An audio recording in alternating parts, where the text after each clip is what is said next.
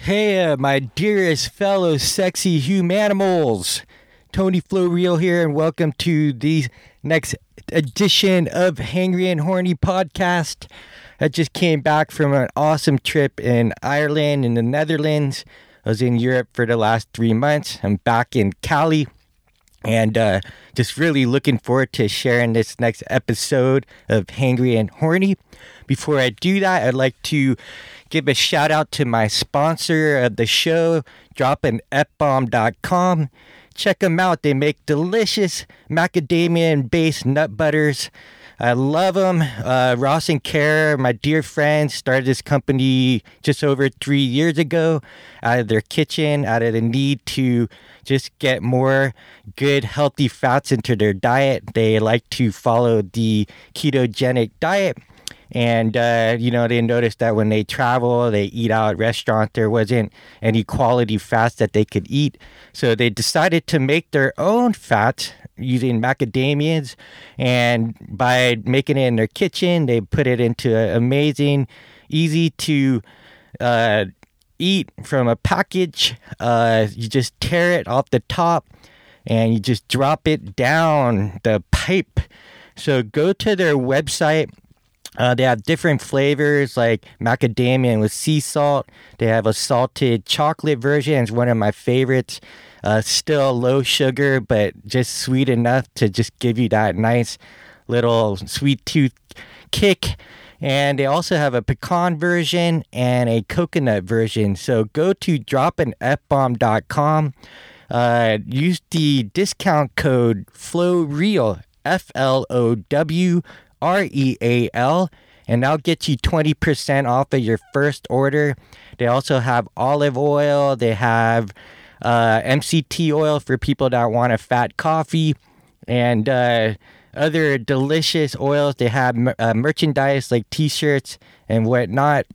So go to droppinfbomb.com or visit one of your local shops like Vitamin Shop. They also sell at GNC, Amazon, I believe Whole Foods, and REI. So they're just spreading quickly across the world, and get yourself some good quality fats into your diet.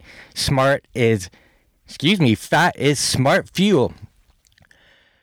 This year, we're wrapping out 2018. So, it's just been an incredible year of learnings, winnings, memories. And, one of the things that I love to do is share a lot of the things that I've learned over the years. And one of the things that I've also co-produced and created was Magic Flow Bus.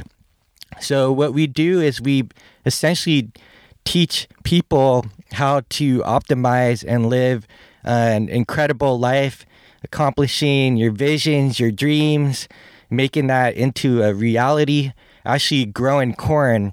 So go to magicflowbus.com. We're having an event in February on the 16th and 17th, 2019. And it's actually our first family event. So we're essentially going to, teach parents and children, their kids, how to communicate with each other, because this is one of the lost skills that are happening through the overuse of social media and the internet, and people are forgetting how to interact in person, how to communicate with each other without the use of digital crack, digital candy, the dopamine response. So check out magicflowbus.com. We're having that family event in Santa Cruz, California, and we're going to teach people the things that we wish we learned in school that was never taught to us. And there's going to be amazing guests there. Usually we have, professional athletes, Olympic athletes. We have doctors, CEOs. We have all kinds of high-performing people that have a great heart, that are down to earth, and are willing to teach us some of the things that they've done to become successful in their lives. So again, check out magicflowbus.com and sign up. my next guest is another dear friend of mine. I've been so blessed with amazing people in my life. And Pat Divilly hails from Ireland. He has an incredible story. Former mixed martial artist. He, learned in the States and then moved back to Ireland, became a personal trainer, and actually started beach workouts in his hometown of Galway. And, he started with just 3 people the first day, and, the word spread like wildfire. And by the 3rd month, he had over 100 clients on the beach. He then eventually created a online platform, which he had like thousands of clients, and essentially started to face his fear of public speaking. Started speaking at, I think he did like 100 events in 1 year, and overcame his fear, developed his speaking skills, and now he's a professional speaker, a high performance coach, and an author who just wrote the book Upgrade Your Life. So Pat Divilly, he's one of those guys that actually applies what he teaches. He's not one of those motivational, inspirational speakers that just give out, word candy, things that sound great, but really, you just get high off the information. He is a blue belt in Brazilian Jiu-Jitsu. He's climbed some of the tallest peaks on the planet. He immerses himself in ice and does incredible other methods in which he teaches people how to make and take baby steps towards, actualizing your potential. So without further ado, please give it up to my dear friend, Pat Divilly. Enjoy, everybody. Mwah.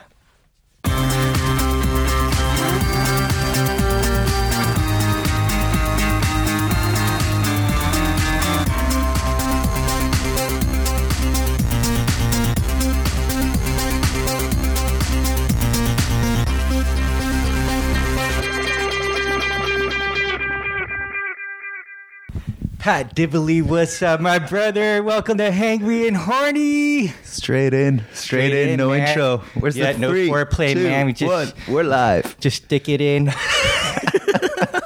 Good morning. Good morning, brother. We're in Galway, Ireland. We're at my gaff. We're at my home. Yeah, man. Thank you for hosting us again. Of course. Always good to have you. Yeah, I mean, we were here, about a month ago or 6 weeks or something. Had a podcast with you. Yeah. We were sitting in these same couches, chatting. Yeah, chatting about what the year, and we're talking about like everything in review for 2018. Yeah. Lessons learned and what we're going to pull into the next year. So it's probably early for that podcast, but hey, good to be thinking all the time. Yeah, I think it's good because, most people wait till like January 1st to start making changes. Yeah. And I think it's cool to sort of have yourself like just rolling right into the year with any of the fitness stuff that, we want to accomplish for our own bodies. And Yeah. I was telling you, I've signed up to a 12-week plan at the worst possible time. So all my buddies are going out having drinks and having food. And Pat, are you coming for food? I'm like, no, I got to fit my macros for the first time in my life. So I'm kicking into the fitness goals before the new year. Yeah, you like came out blasting when we entered your house. Like I was just like, holy shit, man! Like you literally look like you like lost some fat. You're like glowing. Cheers. Yeah, man. It was like Christmas, like coming off of you, like Christmas lights. Yeah. Somewhat 4 weeks into a 12-week plan, and it's just. Yeah, it was just a personal goal, and it's just, I was saying to you last night, it's something that just feels good at the moment. It's not forced. It's not requiring motivation. I just signed up with a trainer and I'm sort of enjoying the process. So I've never had a coach before in that capacity, and I've coached people for 12 years in fitness. So it's nice even to step back into your client's shoes and recognize, I suppose, the journey. And even like, I know all the stuff because I've studied nutrition since I was a kid, but I'll text my coach and say, hey, can I have a glass of wine?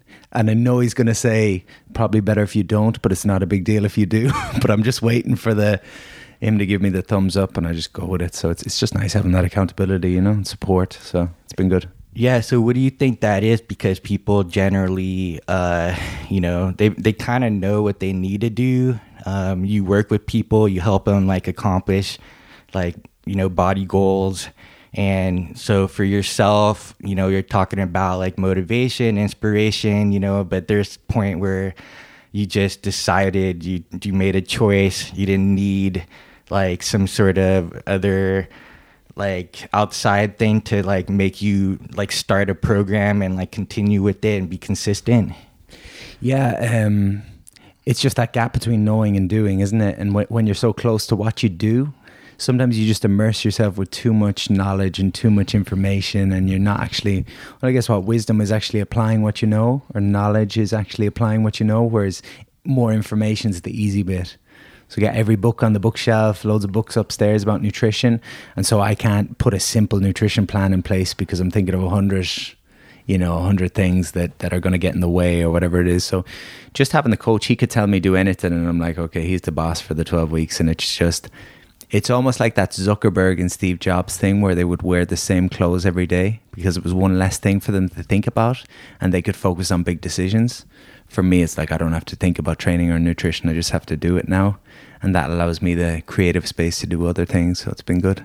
What was like that moment for you when you decided? How was that like, I think it was just, I've been doing a lot of talking this year, speeches, seminars, keynotes, all that kind of stuff around the country, a lot of travel, a lot of standing on stages. And there was too many times where it was more the nutrition side of things. I wasn't on top of my nutrition and I'd feel a bit anxious or overwhelmed going into a talk and maybe rely on caffeine too much or not eat the day of a talk. And I burned the candle at both sides too many times. So there was one talk and I just said, I want to be feeling fresh and stress-free walking onto a stage. And so that was one of the kind of means of doing it, was look after sleep, energy, everything else. So it was just that. I think I was just saying, look, I'm doing good at this stuff, considering I'm not looking after myself as best I could. What could I do if I started looking after myself? And it was just kind of a gift to myself almost. It was like, why are you putting this pressure on yourself by not looking after the basics? And that was kind of it, I think, yeah. And so, like, leading up to it, like, how long were you processing this idea of, like, going on a, nutritional program? And then at what point did you decide you're going to get a coach to help you?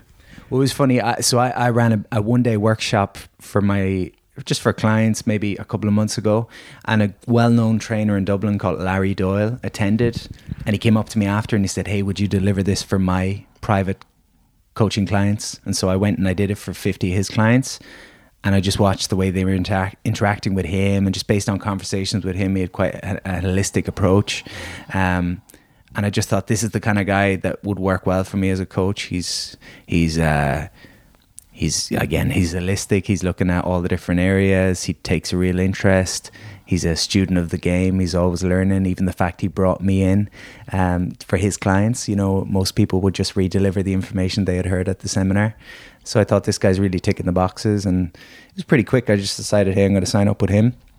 And I guess there's this idea of motivational richness. So most people think I'm going to go on a training plan because it's going to give me a six-pack. I would always be asking people, like, what's all the areas it's going to help you with? It's almost like the iceberg, and under the sea, you've got like the big part.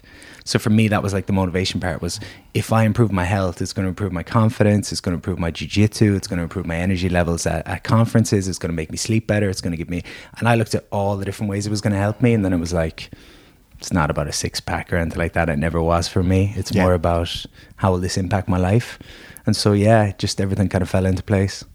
So far. Then you guys came with chocolate last night. Oh, yeah, right. So, like, obviously you make allowances. So how are you able to, measure the food that you eat? You're talking about, like, macros. And so what exactly is that, so people would understand? Yeah, so it's been interesting because, again, I've been involved in fitness since I was 17. I did a master's in nutrition back in the day. And I always promoted paleo because... paleo just made sense to me for like a wide spectrum of clients. Most people cut out gluten and dairy for a few weeks, see how you feel, reintroduce them. If you're good, you're good. If you don't feel good, maybe leave it out. And so paleo always made sense. And I always felt the macros thing was not practical. It wasn't something that you could do on the go. You shouldn't have to log everything you're doing. That was kind of my approach for a long time. And then I started working with Larry recently, and I love the fact I was wrong, because obviously it's good to be wrong, because you're learning. If you were right about everything, what fun would life be? And so it serves its purpose. For the 12 weeks, I've got, the MyFitnessPal app. Everything I eat gets scanned, and it takes it off my totals for the day. So you got your fats, your carbs, and your proteins. You've got a number you want to hit with each of those things based on whether you're training that day or you're not training. And again, if I have some chocolate last night, I'll scan that in. It deducts it from my totals from the day, and it'll tell me you've got this much left. And you just make it fit. So yeah, it's the most interesting thing for me has been like what gets measured gets managed kind of thing. You can't lie to yourself when you see numbers on paper, whether it's the numbers of hours you slept or your rating of your energy levels throughout the day or what you did to relax. The more you write down, the more you kind of get honest about what's working and what's not working. Right. 4 weeks ago, I would have told you I don't eat a lot because I didn't eat that frequently. But when I was eating, I was getting a lot of calories in and probably not from the right places. Right, right. You're just dropping it down in one meal, basically. Yeah, and I would tell people it's almost like this idea of awareness, that if we're in a dark room, you don't know where you are. If I shine a torch, suddenly you can see something you didn't see. And you can choose to close your eyes and pretend it's not there, but it's reality. And this is the same with anything. So for me, it's been an eye-opener. This is where you're, even just to see how was I maintaining the energy levels I had a couple of weeks ago and doing the workload that I had and everything else. I wasn't giving myself a chance, So what surprised you the most when you took that bird's eye view approach to like logging everything, tracking everything, and then... I think it was, you know what it's like when you're on the road, when you're in airports or you're in the car all day. It's very easy go for like snacks and stuff in the filling stations or the petrol stations or whatever it is. And I was just surprised by how many calories are in certain things, and you've got to be smart with. If you eat whole foods and you eat good foods, you can actually eat quite a bit in the day. I'll probably eat more than I ever ate before, more carbs, more everything. Whereas if you're eating processed stuff and that, you're pretty quickly getting deductions and you've very little left in the day. You're not satiated. You're not feeling prolonged energy. You're just getting this quick hit. And so I guess it's teaching you, subconsciously it's probably shown you, you eat the whole foods, you're going to be sustained for longer. And again, it's stuff I always knew. And I could have told you this since I was 16. But again, the reapplication of it has really opened my eyes a bit more. Right. Because you have like an example of like, say, on one side of a pitcher, like, 2,000 calories of processed food. Yeah. And then on another side, 2,000 calories of like, vegetables and fruit. Like and a full table, yeah? Yeah, it's huge. Yeah, so... And the other thing then I saw recently, which it was just an interesting graphic, was 3 stomachs side by side. And one was like 200 calories worth of salad and the stomach was full. And the next was 200 calories worth of oil. It's like the tiny little bit at the bottom of the stomach. And it was just, in terms of... So with the coach, I can message him and say, hey, everything's going good. I'm on track, but I'm feeling a little bit hungry in the evenings. And he might message me back and say, throw a load of vegetables into a soup. Start eating the soup in the evening. It's going to keep you fuller for longer. It's just simple things like that, taking the guesswork out. And again, I know the answers before I even text them, but that's always the way. The people that come to my seminars know the answers, but it's almost like a clear sky that they fill with clouds. They like put distractions in there, they put noise, and when they get quiet and when they ask themselves honestly, they always know the answers. So it's kind of... Yeah, so what do you find like now that you've, gone through your journey from like, fitness guy on the beach to having like hundreds of clients that you work with like online to eventually evolving into becoming like a speaker, an author? What have you found was like the inflection point for human beings to create a change or a transformation in their life, where they're almost like non-recognizable from the person that they were before? Yeah, I think initially with the fitness stuff, so I used to teach my fitness classes here on the local beach and it just grew very quickly. That's kind of why I promoted paleo, was because I had 5 clients in May when I started and I had 100 clients by September, and I wasn't in a position to write 100 meal plans. And so it was, right, what's going to work for the masses, and paleo became the thing. But my two words that I always put across with fitness were belief and belonging. That was my goal with my stuff, was to make people believe they can do things they didn't think they could, whether that's a push-up or it's leaving a job, whatever it is, and make people feel a sense of belonging, a part of something. Because I recognize commercial gyms, you join, you get a phone call, welcome, and then you don't hear from them for a year. And then you get another phone call, hey, you owe us money, and nobody knows your name. It's not a very compelling place to go where you're not being supported, you're not being, And so belief and belonging were my two things, from the fitness classes, then to the online courses, then to the gym, then to the books. But the big thing, those are two of the big things that help people shift, is like when you stand in front of someone and you show them possibility, or you open their eyes to possibility, it gives them a glimmer of maybe I can do something different with my life. And then the second part is that support and accountability going forward, I think is big.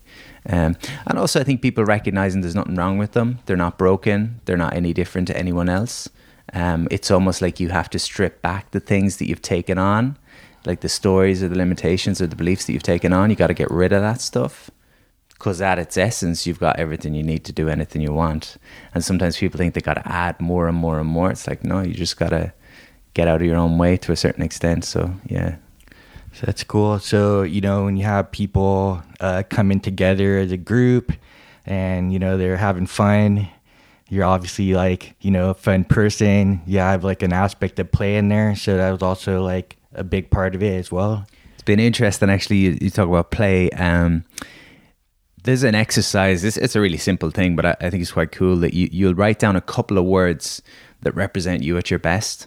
And the way you could do that, you could look at just your past and figure out, or when do you feel your best, when are you in flow, or you could look at people you admire and put those three words in your phone as a trigger that will go off every day at a certain time and remind you. So my three words are playful, confident, and inspiring. Because for years I was insecure, I was shy, I was anxious, I was nervous, I didn't believe in myself, I had no self-esteem. And so playfulness is a reminder to me. That word is the most important one to me. Playfulness is, don't take yourself too seriously and don't take the world too seriously. And so I could be stressed and my phone goes off and I look at the label on the phone and it says playful, confident, and inspiring. I just ask myself, how can I bring playfulness to this? And people ask now about goals and stuff going forward, because a couple of years ago I was the goal setting guy and I was like, I'm going to get 10 houses and I'm going to do all this crazy stuff. And now I'm just like, I want to be playful, confident, and inspiring in my relationships, in my career, in my day to day. So I think it's important to bring that element to everything you do, Yeah, absolutely. So they talk about that word being like autotelic. So you do an activity just for the act in itself, and then there is no expectation and things just kind of unfold from there. So like, just ironically, goals get accomplished. You move like closer to them versus being like stressed about it. And so you had mentioned like triggers. So these were like your 3 flow triggers that will literally like shift your state in the moment. And yeah, it's got to be, I guess, a conscious effort. But it's kind of like, right, if I'm going on a corporate stage, I was talking to you about this, sometimes you go into the corporate world and it's not people that have showed up to see you speak. It's people that are at work and you happen to be coming speaking. So I do my own events and people come and they've taken a day and they've paid money to be there.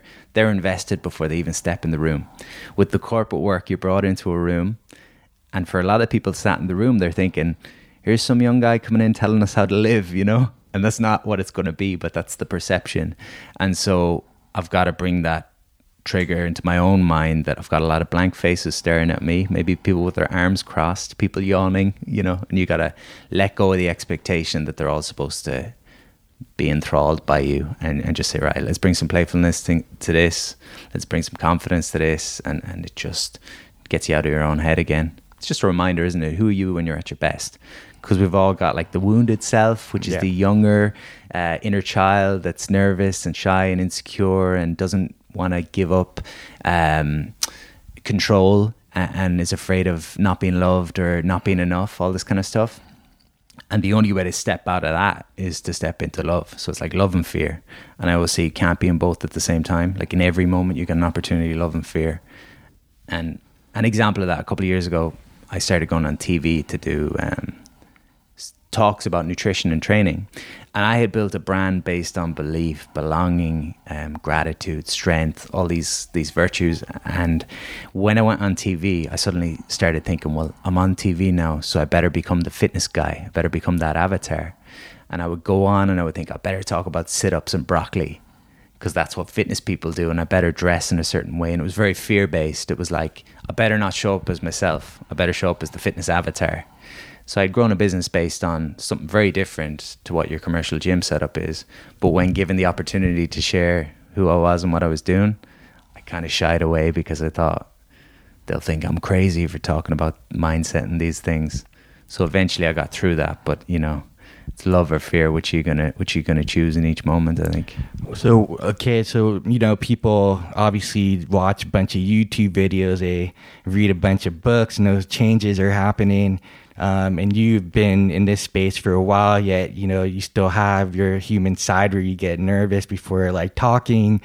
Walk us through like your process for, you know, where you got to where you are now in terms of, you know, like the moment you before you step on stage, what's going through on your head, and like what's your process to sort of help you self-regulate your physiology, and then how you were able to like do that in the other spaces in your life with, you know, making sure that you are, you know, doing your fitness, you're showing up to Brazilian Jiu-Jitsu. I want to get into the MMA side of it as well. Yeah. But that's pretty much to me where like people get lost, is they kind of freeze at some point. So how do you like unfreeze yourself? How do you get out of fear before you do any kind of these situations that scare you? So the biggest thing was a lot of things going on, but I mean, one is like fear. We think we're scared of things, but really it's worry as opposed to fear. Like fear is when someone comes into this room, or a tiger comes into this room, your body's got an actual response that's going to save you, or it's going to survive. Yeah. So your fight or flight comes in. That's kind of fear based. That's your body gets a proper sensation that's there to help you. So, you know, it's a good thing. Worry is we come up with stories in our heads about what's going to happen next, and we get the same responses. So a couple of weeks ago, I did a seminar in Dublin, and an hour into the seminar, I went to the bathroom and I'm washing my hands, and I look in the bin and I see a copy of the workbook for the seminar, and I'm thinking, geez, someone's left after an hour. They've thrown my book in the bin. It like shot me in the gut, you know? And I got those same feelings, you know, the fight or flight, the stress, the adrenaline, all this kind of stuff. And I kind of let it go. I said, I've got 7 hours more to present. I better just get on with it and, you know, get back into flow. And at the end of the day, I talked to my buddy and I said, hey, someone threw my book in the bin an hour in. And he laughed and he said, no, somebody spilled a cup of coffee at registration and I threw the book in the bin. So it's just an example of how we build stories, and worry gives us the same response as fear. So generally people think they're scared of public speaking. In reality, there's very few stages in the world you're going to get on and actually be at physical harm because you say the wrong thing. But we build stories in our heads about what's going to happen next. And like I say, in the corporate world, I'll be building stories about he's got his arms crossed, so maybe he's not enjoying it, or forgetting that the 100 people in front of you have all got their own life with a million different things going on, and you're the least of their worries. But the big things that helped me with public speaking, one was I was petrified. I was so scared of public speaking a couple of years ago, and I got offered an opportunity to do one, and I said, hey, I'll give it a go, and it was a train wreck. And then I said, I'm going to do 100 in a year. I'm going to get comfortable. And so I did 88 free talks over the course of a year. Got a little bit more comfortable each time. I used to use a PowerPoint slideshow because that was my fallback. It was like, if I put some funny slides and pretty slides, that's my defense mechanism. And one day the slideshow didn't work and I had to speak from the heart. And it was so much more fulfilling because people came up after and said, wow, I really resonated with that. Whereas people before that had come up and say, hey, that was cool, I enjoyed that. It didn't feel real because it was like, it was a slideshow and it was some stories that were told so that people would like me. Whereas when it was speaking from the heart, it was just let it come through. But people have told me, you know, if you're afraid when it comes to public speaking, it's because you're thinking of yourself and your ego. You're like, how am I going to look? If you show up with the mentality of I'm going to share something with the people in front of me, the people that are supposed to get something will get something. The people that aren't in that place at that moment won't get something. And that's perfect. The reason we get scared is we're too outcome focused. It's like, this is how it has to look. And it's like the blinkers are goal on. Goal setting. Yeah. So like you said earlier, if we live intentionally with certain, values that we bring to the table every day, your goals go from being, I'm going to achieve this, this, and this, to you'll probably achieve those things and a lot of other things across the board. But goal setting as a traditional sense, that I'm going to do X, Y, and Z this year, is kind of like your blinkers around looking forward, and you miss out on a lot of what's going on around you. Yeah, it's mechanized. Yeah. And I've been thinking about this recently, particularly with speaking, is that because sometimes I'll get a big talking engagement where there's, 1,000 people or whatever, and I'll start building it up in my head, and I'll say, this has got to be a really good one. And I put myself under pressure, and I start to get worried. And then I remind myself, this is just another talk. The same way when I used to teach fitness classes, no fitness class was any more important than the other. You just show up and you do a good job every time, because sometimes the big occasions come up and we put pressure on ourselves. And then as soon as it's over, you say, that was just another talk. It's just another day. And so it's like, how do you fall in love with the process? And how do you share with the people in front of you rather than try, like most people try to take the approval of their audience. I don't care about the approval of my audience because that's not under my control. All I care about is, do I offer something genuine that feels right in the moment? And sometimes it lands perfectly in my mind, other times it doesn't, but it is the way it's supposed to be, I think. So you're taking more of the Forrest Gump approach now? I've never seen that movie. What? Oh my gosh. I've seen so few movies in my life. I think I was a bit ADD as a kid, so I don't really watch too many films. Okay. But yeah. So I've been people have called me Forrest Gump all my life. Yeah. It's pretty funny because, he has a sort of IQ challenge, at least according to what's standardized or put in a box. But he's like just accomplishing the most amazing things that everybody dreams of, and he's gonna watch it. Yeah, it's hilarious because he just has no clue about like fear or he's just being himself. He's like running across America 5 times. He's saving people in war. Nice. He meets the presidents like 3 times. Like, and he just, if they ask him why do you do what he does, and he just says like, I just like running or something, or something real simple, right? I also found with fear, like there's times, I don't know if you've experienced this, there's times where you think you've worked through something, you've worked through social anxiety or whatever it is you're experiencing, and you're like, wow, like I've shone, like I supported Gary Vaynerchuk a couple of years ago in a huge room, and I stepped up a couple of years and everyone said it to me, wow, that was like a new person on stage. So I was like, wow, I've worked through this. And then maybe a week later, I was doing a talk for 10 people and I felt insecure and socially. So sometimes you think you've worked through something and then it just surfaces again, and there's layers and layers and layers. And I think that's always the case. But one of the big things I've been focused on recently has been acknowledging fear and not fighting it. So sometimes we get worry. We get these stories in our minds and we can try to suppress it. Like my buddy he called me the other day. He said, I'm going to this concert and I'm feeling really anxious for some reason. I don't feel good. And I said, don't try to fight it. Just accept that you're feeling anxious. You're not your feelings as such. You're not your thoughts. You break your arm. You don't go around saying, I am a broken arm. You have a broken arm. In the same way that if you're feeling stressed, it's not that you are stressed. You're just experiencing some stress. And so I think acceptance can be, powerful in terms of, because you're going to have, people struggle with meditation because when you sit and meditate, some feelings come up that aren't comfortable all the time. Some thoughts come up that seem way off, and right. Just accept it and yeah. So there's like a process of like feeling whatever is coming up and not shying away from it, just honoring, without judgment and be kind of non-attached to this, because you are a human. Life happens. Like people you love are gonna hurt your feelings in a such, or ultimately like someone that you care about may pass away. So like these are all natural emotions that arise, and if we could get to that place where we just like feel it without like judging it, then in my opinion, that's been like one of the greatest things I've learned, is sort of just accepting like whatever arises, as you said, and then almost like an alchemical process, like convert it into like whatever the next step is, or you'll find like the right words just kind of come out, you know. Where So it's like your feelings are feedback, right? Yeah. So I talk about signing up to the training plan and nutrition plan. At times, if I felt a little bit anxious before a talk, rather than freaking out, as I start my talk, I would nearly say, guys, I'm feeling a bit anxious here.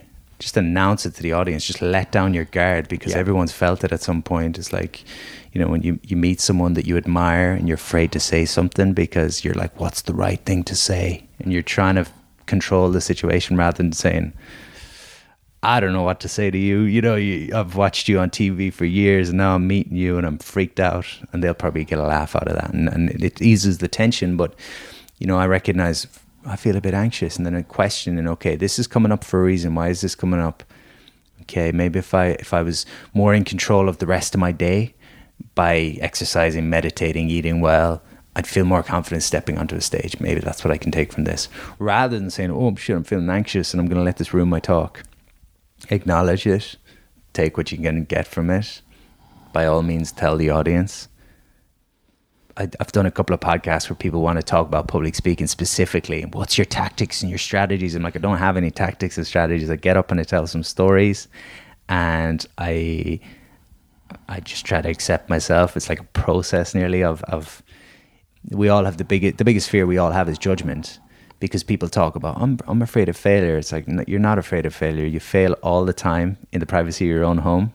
You're just afraid of people seeing you fail. That's what people are afraid of. So it's judgment all the time. What will people think if they see me fail? What will people think if I stand on a stage and I say the wrong thing? And so if you can lean into that fear of judgment thing all the time and recognize most people don't care about you because they're too busy thinking about themselves, it just gives you a chance to be free, I think. Yeah, I guess it's, understand. That's why I love the science aspect of like understanding the brain and like why we have these like cognitive biases, like, you know, the negativity, confirmation bias. So it's like we're literally looking for the negative thing that's going to happen. And so like, you know, we got Judith here in the room at our studio audience. And one of the things that like shifted for her was she was talking about like, some things that like, for example, people want to accomplish something and they always think like, well, what's the worst can happen? And it's like, why would you even think about the worst thing versus like shifting it and saying what's the best thing can happen if I actually step forward towards that, you know? And it's a big change when you look at it that way. And this is why people struggle with, again, we can call it fear or worry or overactive imagination, because effectively fear is just your imagination being used unconstructively. Is most people, if you took a room of 1,000 people and you said, who's afraid of public speaking? Again, it's a common fear because it's the fear of judgment. And everybody in the room puts up their hand and says, I'm afraid of public speaking. If you were to ask, who's going to overcome that fear, or who'd like to overcome the fear? Again, every hand will go up. The only people that will overcome the fear are the people that see something worthwhile on the far side. So that you've got to have something that you're, again, what's the best that can happen? So the people that will overcome the fear are the people that can overcome the fear to maybe a better lifestyle, helping more people, spreading a message. A lot of people have fears and they'd like to overcome them, but they never think about what's on the far side. They only think about why they're scared and how it's how it could negatively affect them. So when I stepped on the stage for the first time, I was terrified. But on the flip side, I said, well, this could help me grow a profile. This could help me grow a business. This could ensure I'm never broke again at Christmas, which was my experience a couple of years ago, not being able to buy presents for my family and stuff. And so all of that pushed me. So it's like, what's the pleasure you can get out of this, or how can you avoid the pain? You know, we always talk about. Yeah, I guess everybody has like different motivations. So if a single mom has, you know, kids to feed, you know, that will change everything, you know, because she won't be thinking about like her own thing, her own self-interest. Is, you know, usually as far as I've seen is there's always something outside of themselves that they could help more people, you know. You will get up in the morning if you have an appointment to meet somebody versus if you don't have anything and you just sit at home and hang out. I've been talking a little bit about this recently in the sense, so there's kind of 4 energy types. If you look at there's a great book called The Power of Full Engagement. So they say there's physical energy, or quantity of energy. There's emotional energy, which is like our stress management, I guess. Mental energy, which is our focus and our ability to focus. And then the 4th is spiritual energy. So that's the meaning or purpose we have from something. So in essence, like your physical could be a bit shot. You know, you have not been eating well, you don't feel so good, you could be a little low on physical energy. Your emotional energy could be low, you're stressed. Your mental energy could be low, you're lacking focus. But if you've got spiritual energy there, it's like plugging your phone into the socket. It just helps you keep going. So your spiritual energy is what is the meaning and purpose that you get from what you do. And like happiness in life comes from meaning and purpose. That they've done the research, and people mistake happiness and think it's about pleasure. Eating chocolate is pleasurable, but it's not going to bring me long-term happiness. But running a marathon could be pretty miserable for 20 miles of the 26, but I'm working towards something. And so that's what true happiness is like, how am I growing? So people need to connect to the spiritual energy, I think. Yeah. Why do I do what I do? And it could be as simple as like, if you've got a family and you don't like your job right now, get some pictures of your family and put them in your work environment. And every time you look up from the computer, it's going to remind you, this is why I do what I do. Or have a picture of what your dream is and have that in the office, and attach meaning to the work that you do, because work's a huge thing, you know. So essentially you're creating more triggers in your environment to access flow. Yeah. I think it's an important thing, you know. People that lose faith with work, I work with people across the board, but one of the common things where people feel the most stuck, health you can change because you can join the gym. Relationships you can change.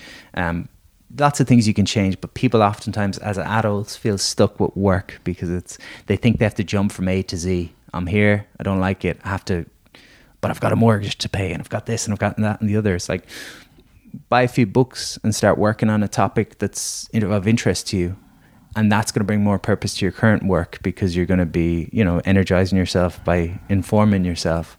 So you don't have to make the massive leap that we think we do sometimes. You can burn the ships, or you can take small steps every day. Like, we're coming into 2019. I always tell people 3 steps a day in a positive direction, no matter how small the steps, that's 1,000 steps in 2019. You're going to be a different person. Just don't miss a day, you know, and it doesn't matter how small the steps are. You can change any aspect of your life over a couple of months if you take 3 small action steps a day. So now you're speaking, do you still prepare? You know, because a lot of people, you just wing it now and you just go with your heart. I think it's a combination. I've got certain topics that, you know, I do my own workshops, and the 4 key topics at the moment, I tend to just talk about whatever I'm interested in at the time, because it's the most congruent to me. I talk about clarity. How do we get clear on what we want? I talk about confidence. How do we make a strategic effort to have confidence every day, as opposed to hoping it shows up? I talk about stress management, because stress is just huge, you know. And I talk about energy management. So we can't manipulate time, but we can manipulate our energy. Well, flow, maybe we can manipulate time a little bit and bend time. But flow reality. Yeah. So those kind of, talk about those things. When I come into the corporates, I talk about resilience. You know, they've got certain topics I'm supposed to stick to, but I generally sell them what they want and give them what they need. That's what I try to do. So yeah. That's cool. So what are like the current things that you struggle with now that you want to change for yourself? And what are my current struggles?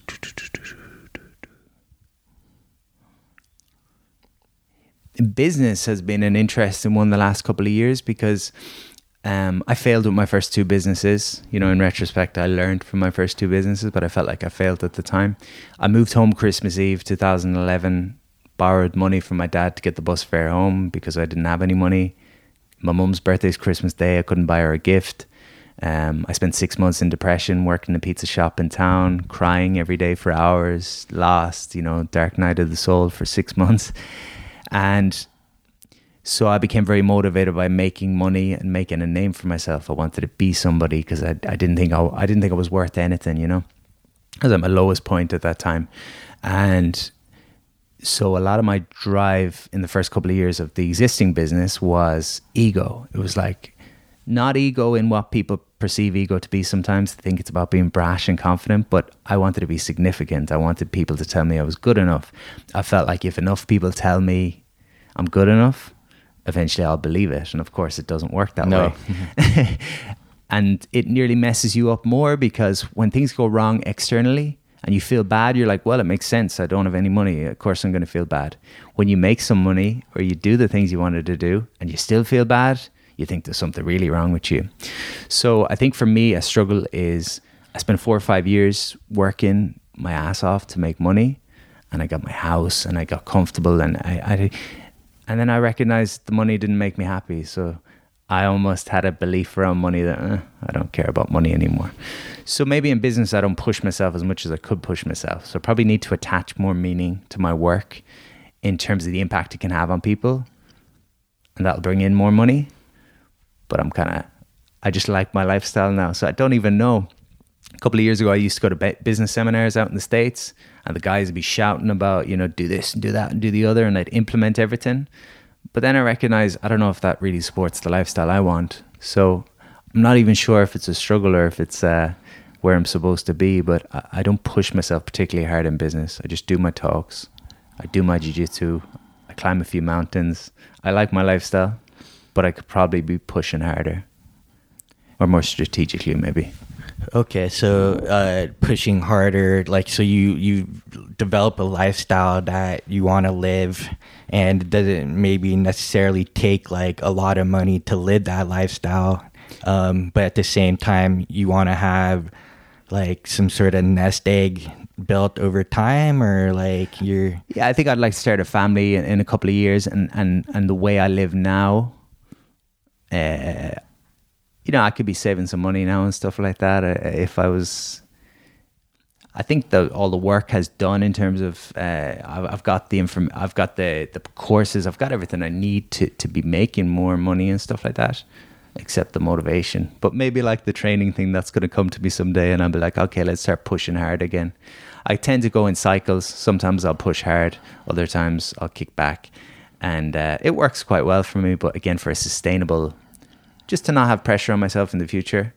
I don't really want to live this lifestyle for another 5 years and then all of a sudden have to give it up. I'd like to be able to maintain a nice lifestyle whilst, building a legacy, or what's the word? I don't know, building a comfort blanket.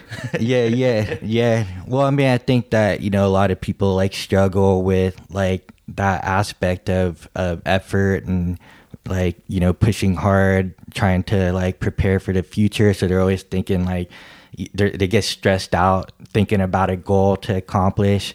And I found that like when you are, in that playful attitude and like, you're in flow, like things start to like synchronistically happen, and things that you can't even script, it just surprises you. And when it just feels like there's some sort of alignment, and without getting like really esoteric, because we could definitely go there. Yeah. I think we just maybe struggle with like how existing paradigms in society are, and then you get like people that maybe you start doubting like because you're not living like those people, and they do have houses, they do have all these things, but we see like how empty they feel.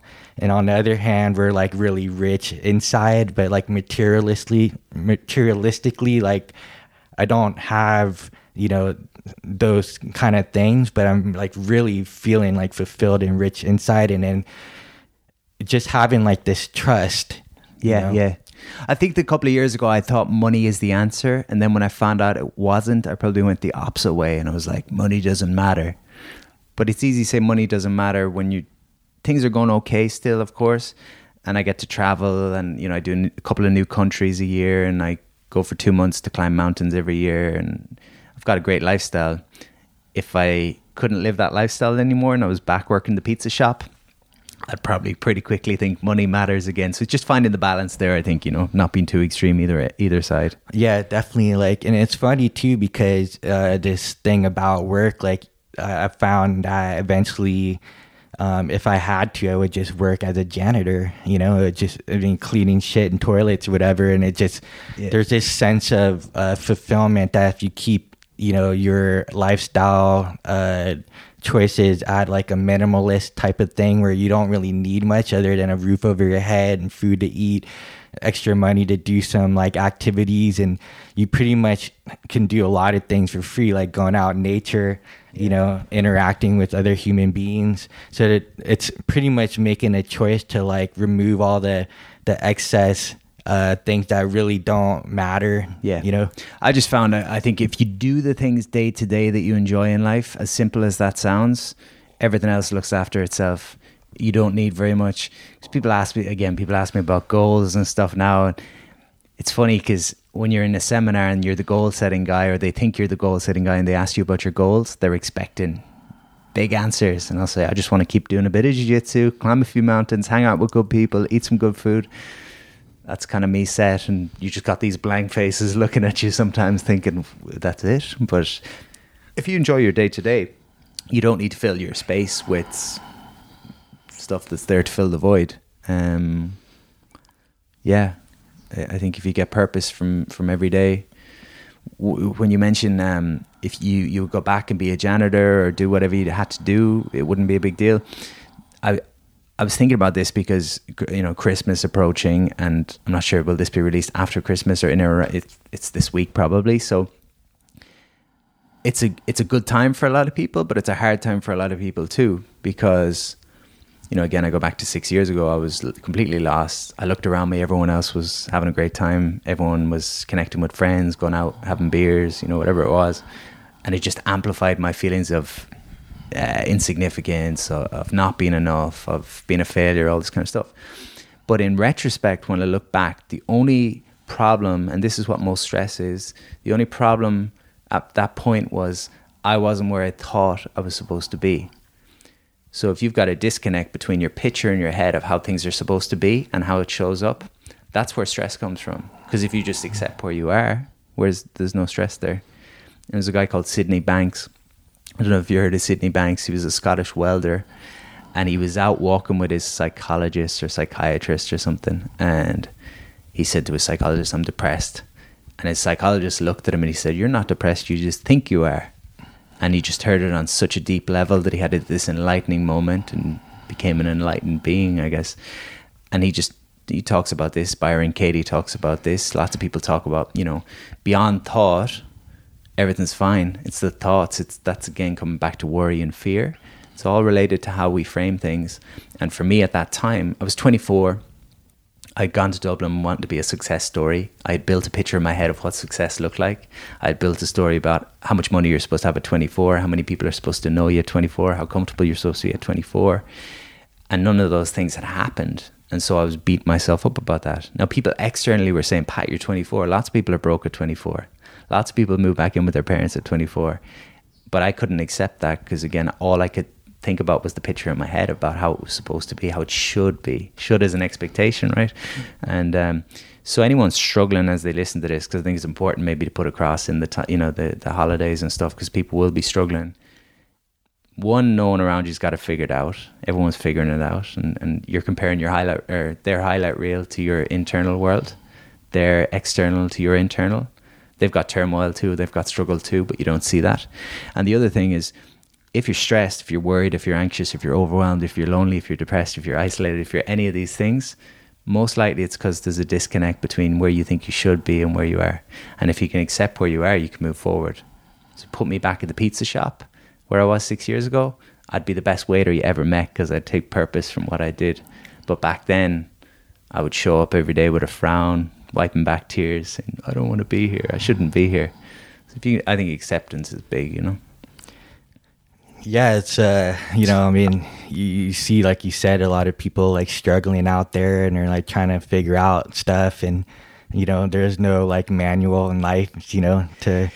Yeah, it's funny too. You probably experience it. Sometimes people will say like, congrats on your success or on what you're doing or something like that. And to me, it sounds very finite. It's like they think that you've figured it out and that you've somehow ticked the box that everything's going to be fine. And I'm like, no, every day is a struggle in a good way, but you accept the struggle. You're like, oh, I'm just going to like push myself a little bit today. I'm not going to be comfortable all the time, but that's okay. And it's like, I think, two mentalities. The mentality of someone who's going to make it someday or feels a bit lost. They think there's something that's going to happen, that in a moment life's going to be good and life's going to be perfect.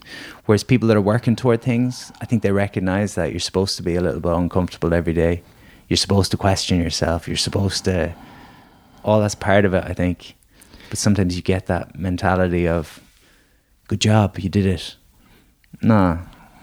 Yeah, Every day's a new day. You actually posted something on social media about like planting seeds, right? And how like how long it takes for something to develop and grow. Yeah. And, you know, people's problem is their like lack of patience.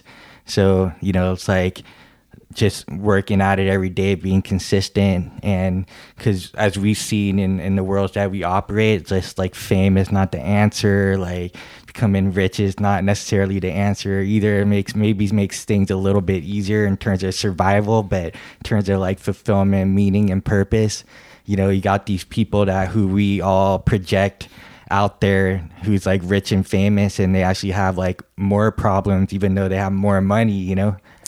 Yeah, an interesting one on that, I think, is that, you know, someone who's broke will look at someone who's rich and say it's okay for that person because they've got all the money. The person with the riches will look at the broke person and say, look at the freedom they've got. They're not attached to money. They don't have to make the kind of money, because your baseline of what you think is acceptable for yourself rises. So the millionaire could be making 100 grand a week and feeling insecure, whereas the person who's just starting out could be making their first €300 a week and they feel like they've made it. So it's a lot of it's perception again. And this was something I learned a couple of years ago, was when you achieve a certain level of success with anything, you can stop acting the way you did that got you there. So what I mean by that is when I started my fitness company, I was creative because I didn't have any money. I was resourceful because I didn't have any money. I was studious. I was studying the best guys in the industry. I was doing a lot of things, and we built a good, successful baseline of a business. And then suddenly I achieved a certain level of success, and I wanted to sustain that. So I stopped being creative. I stopped being innovative. I stopped being studious, and I just tried to grasp onto what I had, kind of thing. Play it safe, because that was the formula that like was working, and it was generating income. It's kind of like what got you there what got you here won't get you there. You've got to evolve. And I went to Tony Robbins a couple of years ago at a time where I was a little bit stuck, and within a couple of minutes being in the room, he said the right thing. You know, it just landed with me. He kind of said, once you achieve a certain level of success, you become afraid of losing what you've got. And that fear of losing is the very thing that stops you from achieving something new. So you got, again, it's kind of the idea of every day is a brand new day. And again, the person who's a millionaire and maybe has 10 houses is so scared of losing the 10 houses that it takes any joy out of anything else, rather than thinking, what's the compelling future? Just trying to grasp on. It's that idea you can't grab something new unless you let go of what you're currently holding. You know, your fist can't be clenched and open at the same time.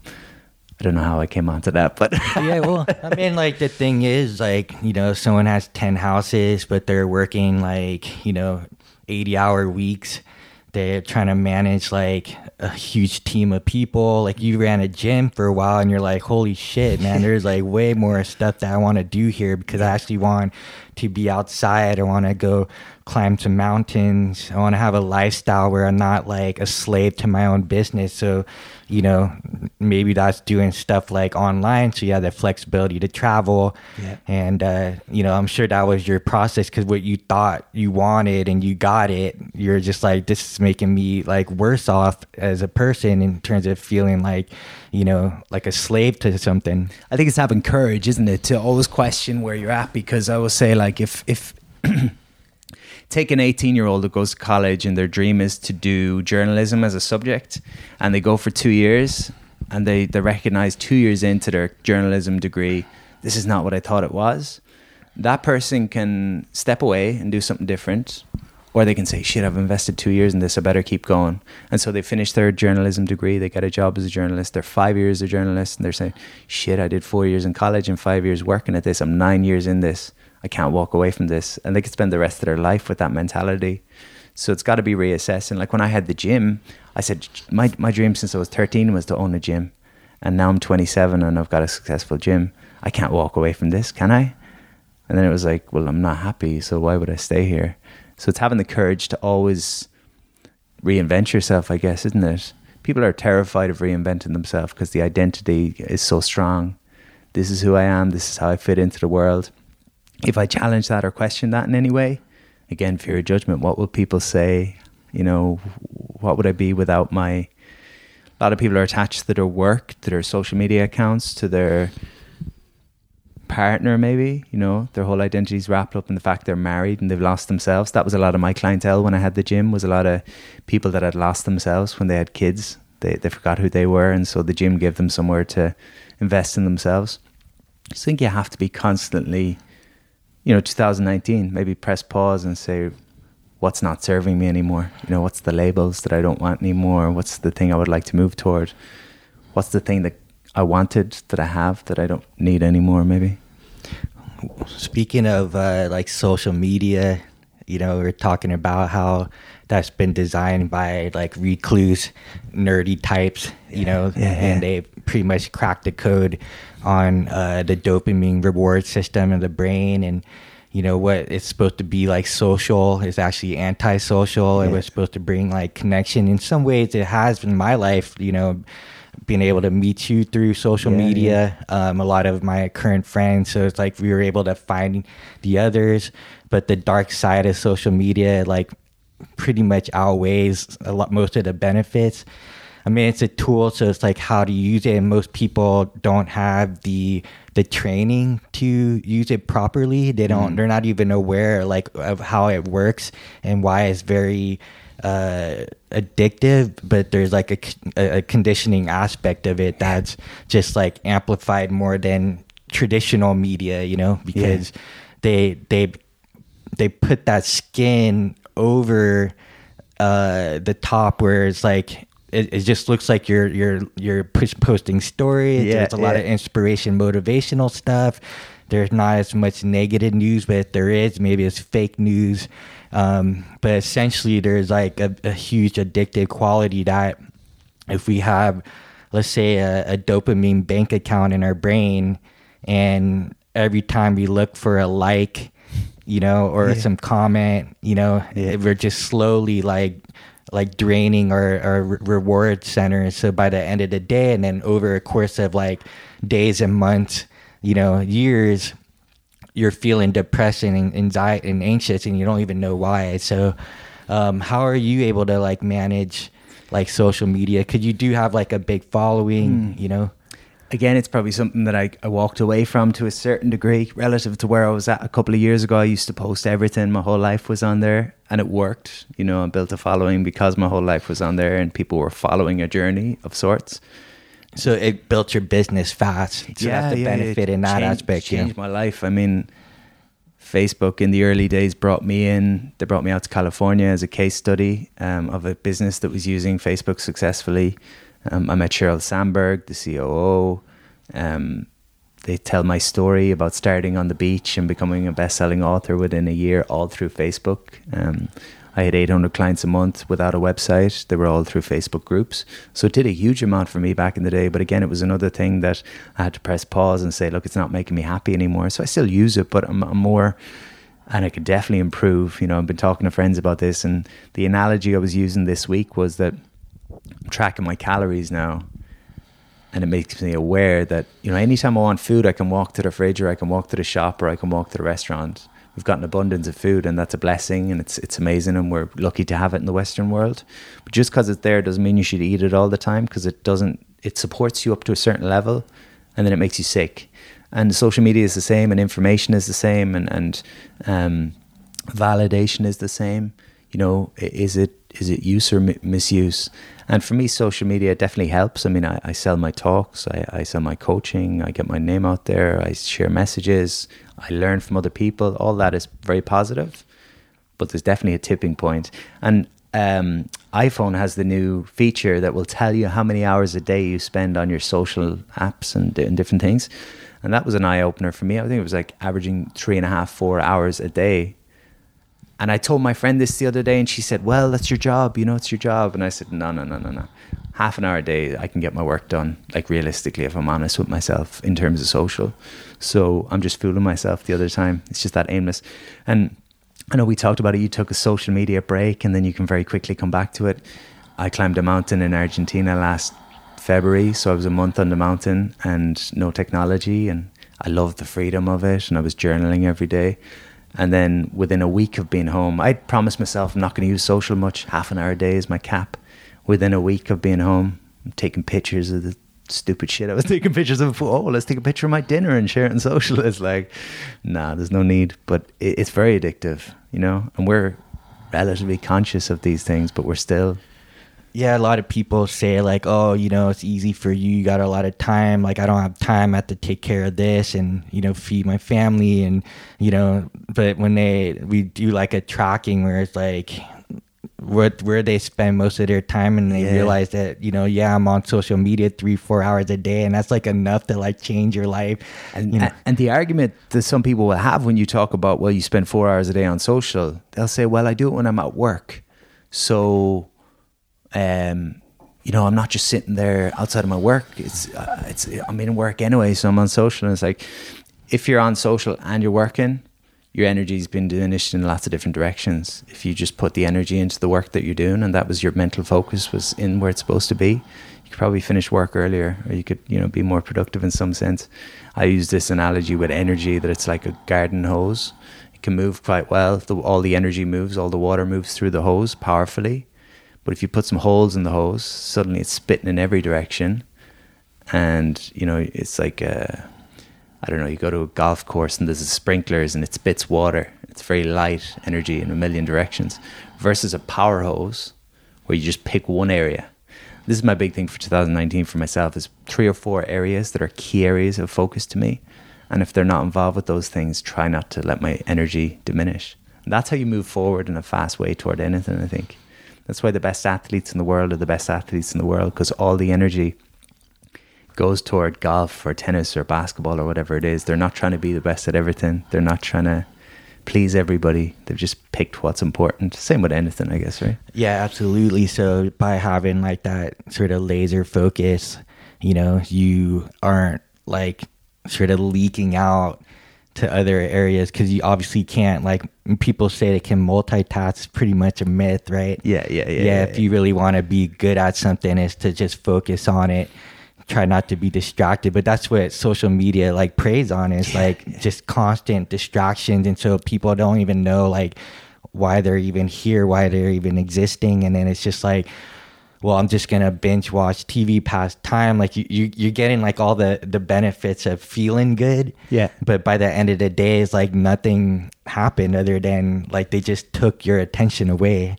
I find it hard to sleep if I have those days, you know, where if I don't achieve some things in the day, and not achievement for the sense of achievement, but if I don't make use of my day, I can feel exhausted, but I'd be wired in bed, because I think there's a creative bank there that's there to be spent. Like, you're supposed to be doing things during the day. It's like, you've seen the flow diagram with challenge and skill set, right? So one of the reasons teens and young people are struggling with depression and anxiety so much is possibly down to the fact that there's a lack of challenge now in the world. You don't need challenge. You know, I said 5 years ago, because social, I was talking to my friend about this the other day, social, even in the space of 5 years, has just, it's crazy how different it is. 5 years ago, you'd put up some pictures when you were on your holidays and stuff, but I don't think people were putting up pictures of every meal they consumed, or living with the phone in their hand, or you go to a concert and I always find that funny, everybody with the phone in their hand at a concert. I'm like, there's a professional videographer there, you know, you don't need to, but they want to show people like, look at me, I'm at this concert, versus like actually enjoying the concert itself. This is my lifestyle. Yeah. I lost where I was going there. Yeah, I mean, I feel kind of weird doing it. I mean, the reason I came back was people were inspired by my lifestyle, and they, you know, they, I guess there was some sort of, they just like to see like what I was doing and kind of see it through my own eyes, you know? Yeah. And, but there's this thing like, oh, I gotta like capture this moment, you know, and it's just like so annoying, right? Yeah. Like, And yeah, I mean, it's just a fine line to. So we're saying skill set and challenge with teenagers, right? Yeah. And this is the same for us all, and this is where social kind of ties in. Really simple example: if I can do 5 push-ups in the gym, and I go to the gym for the next year and I do 4 or 5, my challenge is very low relative to my skill set. I'm just staying where I am, and that's a comfort zone effectively. If I go to the gym in January and I can do 5 push-ups and the personal trainer makes me do 20, I'm jumping into panic zone. It's a massive challenge relative to my skill set.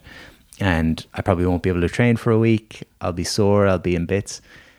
If I can go to the gym and I can currently do 5 and the trainer makes me do 6, the challenge is a little bit higher relative to my skill set. I grow. I develop confidence. I find meaning and purpose because I've done something. I sleep well because I've achieved something. Yeah. And I come back a little bit stronger. And then the next day I do 7 and the next day I do 8. And over the course of 2019, I do whatever I do. And it's the same with anything. It's the same with public speaking. It's the same. But the problem is, I guess, you know, for someone today, they don't need to challenge themselves because they can find the validation online. You just put up a picture of yourself on holidays a year ago and get some likes, and you'll get that same chemical response. But that instant gratification. Yeah, right? Yeah. So, you know, do I go for a 5K run and challenge myself, or do I share a Throwback Thursday picture and watch the likes flood in? And so we got to be disciplined, I think, in that regard. Yeah. Yeah, it disconnects you from like your body, from others. You know, that's why like socially awkwardness is interesting, you know, because for me, I was like introverted. I'm not sure if you grew up that way. So it's like, but like you said, it's almost like developing a muscle. If you go from like being shy to being thrown on stage to in front of 1,000 people, that's probably gonna make you like shit your pants, you know. But if you know, just speak to like your friends, for example, or you go to like a cafe and just start smiling to people, and you walk down the street, start saying hi, and then every day just kind of build that, you know, and start like babies, you know, you have like Google sounds like ooh ah, you know, ooh, you know, and then they make the syllables like phonetically, you know, as you were saying, and it just builds to words, and then builds to sentences and paragraphs to, you know, conversation. So I think that once people really like maybe need to slow down, like everybody's trying to like do everything fast and multitask, and I think there's a saturation point with anything, and I've talked about this in terms of like, I guess when I was in my 20s, I bought every book you could get about personal development. I was consuming. And there's a point where you're taking in the words, but there's nothing landing. In the same way with jiu-jitsu, for example, you take up jiu-jitsu, it's very technical. And you have a good learning curve. You learn a lot early on. And then you want to get as good as the guys that are training for 3 and 4 years. And so you're training as much as you can, but there's only so much you can understand at a time before information's got to be processed and digested the same way food does. And so, we've just got to, like you say, slow down. And rather than jumping into, I call it comfort zone is where there's no challenge. Panic zone is where there's too much challenge. And then the sweet spot in between is stretch zone. So it's like, how do I live in stretch zone today? It doesn't have to be a million action steps. It doesn't have to be anything grandiose or big. It just needs to be a little bit better than it was yesterday, a little bit beyond what it was yesterday. And again, 3 steps a day for a year, 1,000 steps, different person. You know, if you were to do one thing for your health today, could be drinking 2 liters of water if you didn't drink 2 yesterday. That's stretch zone for you. Like, don't jump outside your comfort zone, just stretch your comfort zone, and then you'll be unrecognizable within. Yeah, and that's the issue with like New Year's resolution. So, you know, January 1st, like people just freaking... I'm going to do 6 yoga sessions a week, and I'm going to like do a perfect meal plan. And it's like, buddy, you just had a month of drinking. You know, you're not going to be feeling so good physically or psychologically. Right. Why does my body hurt so much? I can't get out of bed. I'm just going to stay in, you know, like... Zero to hero in a... Problem with zero to hero is there's this kind of analogy which I thought was quite strong, was that if I flick a switch, it turns the light off very quick, but I can flick it back and it changes very quickly again. But if you turn a dial, it's a different kind of thing. So it's like, how do you turn the dial? What's the 1% shift you can make? And we're all the same, you know. I've known this stuff for years, but I still have to catch myself. I'll go to a seminar and the guy will share 10 strategies of whatever it is. And he'll say, only try to do one of these at a time. I'll be like, no, I'm different. I'm going to do all 10 tomorrow. And then the following week, I'm like, shit, I haven't stayed consistent with any of them because I took on too much. So that's been my biggest lesson. It's like the lessons we know the deepest. Sometimes it takes us the longest to take them on. Like with jiu-jitsu, I went back to jiu-jitsu 2 years ago and I'm obsessive. So usually I'd be like, I'm going to train 6 days a week, from day one. And I told myself, if I commit to 6 days a week and I don't stay consistent, I'll beat myself up about it and I'll quit and I'll fall off the wagon. So I'm going to do 3 sessions a week. And I maintain 3 sessions a week. And most weeks I get 5 to 6 sessions. But as long as I get 2 to 3, I consider it a win. And anything more is a bonus. The January thing we talk about, healthy eating, for example. If you tell yourself you're going to eat perfectly every day, all day, every day, any little blip that you have is going to feel like a failure. And most of us, we get a flat tire, we'll slash the other 3. We're like, fuck it, I screwed up, I might as well. And the flip side is, if you told yourself I'm going to eat a healthy breakfast every day for January, chances are you eat the healthy breakfast, immediately you've got confidence because you've achieved something straight away. Oh, I might do a healthy lunch. Okay, I've done 2 out of 3. Might do a healthy dinner. And if you don't, you don't. It's all good because you're lower your expectations, which is an interesting message from a positive guy, right? Yeah. Well, I mean, similar to like, you wouldn't go and like eat, let's say, you want to go from A to Z. Like, I can't imagine if, like, for example, you're like, I'm gonna get healthy and let's say do jiu-jitsu, that an analogy of eating food, I'm just gonna eat like all this food in like one day. Yeah. I don't even know what the hell I'm saying. It's probably that saturation thing again, right? Yeah. So, it's like, essentially like, if you built it in, just like if you were breathing and eating your just normal day-to-day like physiological things, and it became like more of a lifestyle versus like in the past for me, like if I put my mind to something, I'll accomplish it in like, let's say in 12 weeks. I'll do everything perfect, right? And I'll hit my goal, and then I'll just end up like coasting, and like on the back end, sort of like yo-yo dieting, I end up like in worse shape than when I became the peak shape. So it was like when I was younger, it was like, oh, I can do it. I use willpower, and then I would accomplish it. And then I would just like coast. It's the same as like making money. I would like make a certain amount of money, and then I would just like chill out and just coast, and then the money starts getting lower and lower, and like, oh shit, and it's like I gotta do something. So I think as I get older, there's this more sustainable approach, like the long game. So instead of like trying to like get my first muscle up in 90 days or something, it's just like, let me just do the smaller steps every day. Yeah. Feel the success, feel that satisfaction, keep that body healthy, just get outside the comfort zone, in the stretch zone. Not panic zone, but every so often actually like hit panic zone too, because that's fun to see where you are. So like these are like great tests to see like, do I want to build grit and grind, resiliency? So today I'm actually gonna just really hit that red line. But other days I'm actually just gonna take just a little couple 2-3 steps into stretch zone, and then just be more consistent that way. So I guess there's a balance, the art of being a turtle and then being a hare, or a rabbit. There's I think when we talk about taking on a huge amount and trying to go really fast, that will always come down to comparing ourselves to other people. Because if I want to get my purple belt in jiu-jitsu in record time is compared to the next guy, as opposed to thinking, can I be better today than I was yesterday? So like that mentality of anytime you feel you're not moving fast enough, ask yourself, who are you comparing yourself to? Because the reality is you've got no context as to their life, their background, their history, their internal game, their other priorities, whatever it is. Like there's days, so jiu-jitsu, the way it goes, you got your white belt and your blue belt and your purple belt. And so I'm a blue belt, and I would go to other gyms and train, and you train against another blue belt.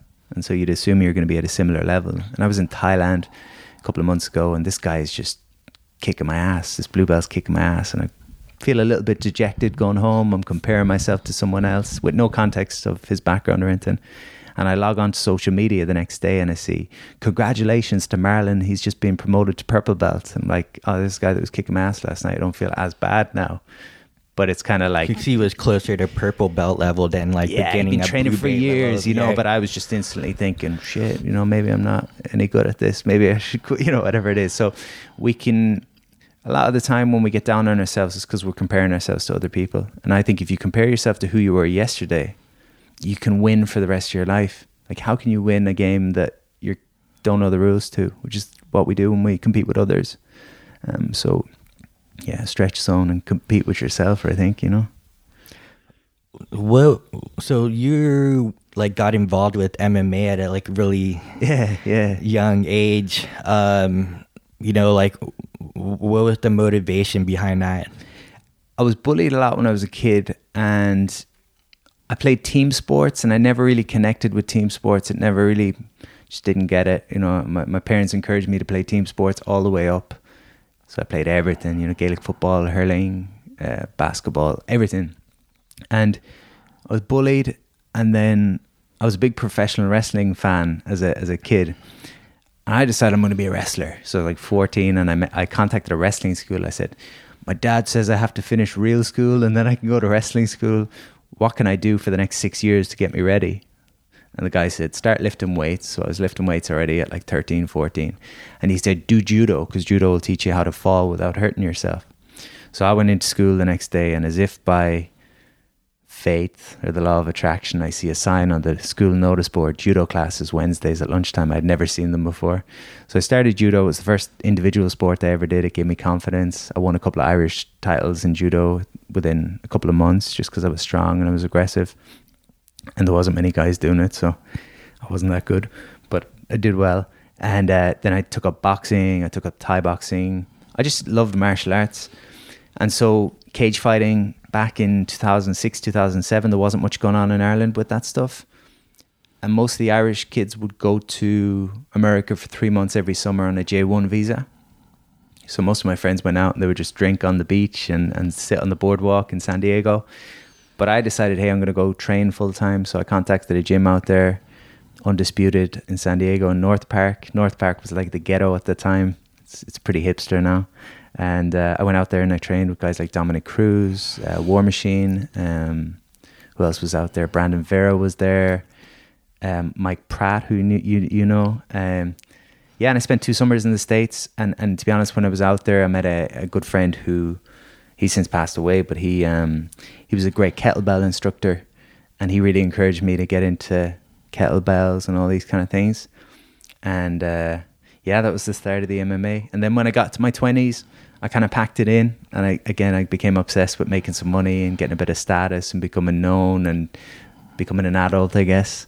And it's only the last 2 years I've gotten back into it as someone who achieved everything he wanted to achieve, didn't feel happy or confident still. I said, wait a second, I need to be doing things every day that I enjoy, and jiu-jitsu was the thing. So going back to that at 28 was a blessing, yeah. Right. So what was it about MMA? So like take us back to like your first fight. What was that like, stepping in the cage, them closing the gate? You know, was it like hitting another human being? Like, why would you do that? Yeah, I only fought amateur in MMA. I had a couple of Thai boxing fights, a couple of amateur boxing fights, so I never fought pro, but it's kind of an outer body experience to a certain degree. I would nearly find it harder to watch it on the TV, watch the violence, as opposed to being in it. Being in it, it just feels like competition, and it's just, you're just, you know, you respect the person you're fighting more than anyone else because they're allowing you to do what you want to do, and you're allowing them. You can't do it without the other person, you know, it's something you enjoy. What was it like? To be honest, you know, again, going back to being an egotistical teenager, being a young man that wanted to prove himself, there was certainly, I think I probably liked the idea of it more than I liked it itself. You know, I liked the idea of being tough and that being my identity and being able to handle myself. And now as I'm a bit older, the grappling stuff ticks all the boxes for me. I don't want to get punched in the face anymore. I did that when I was a kid.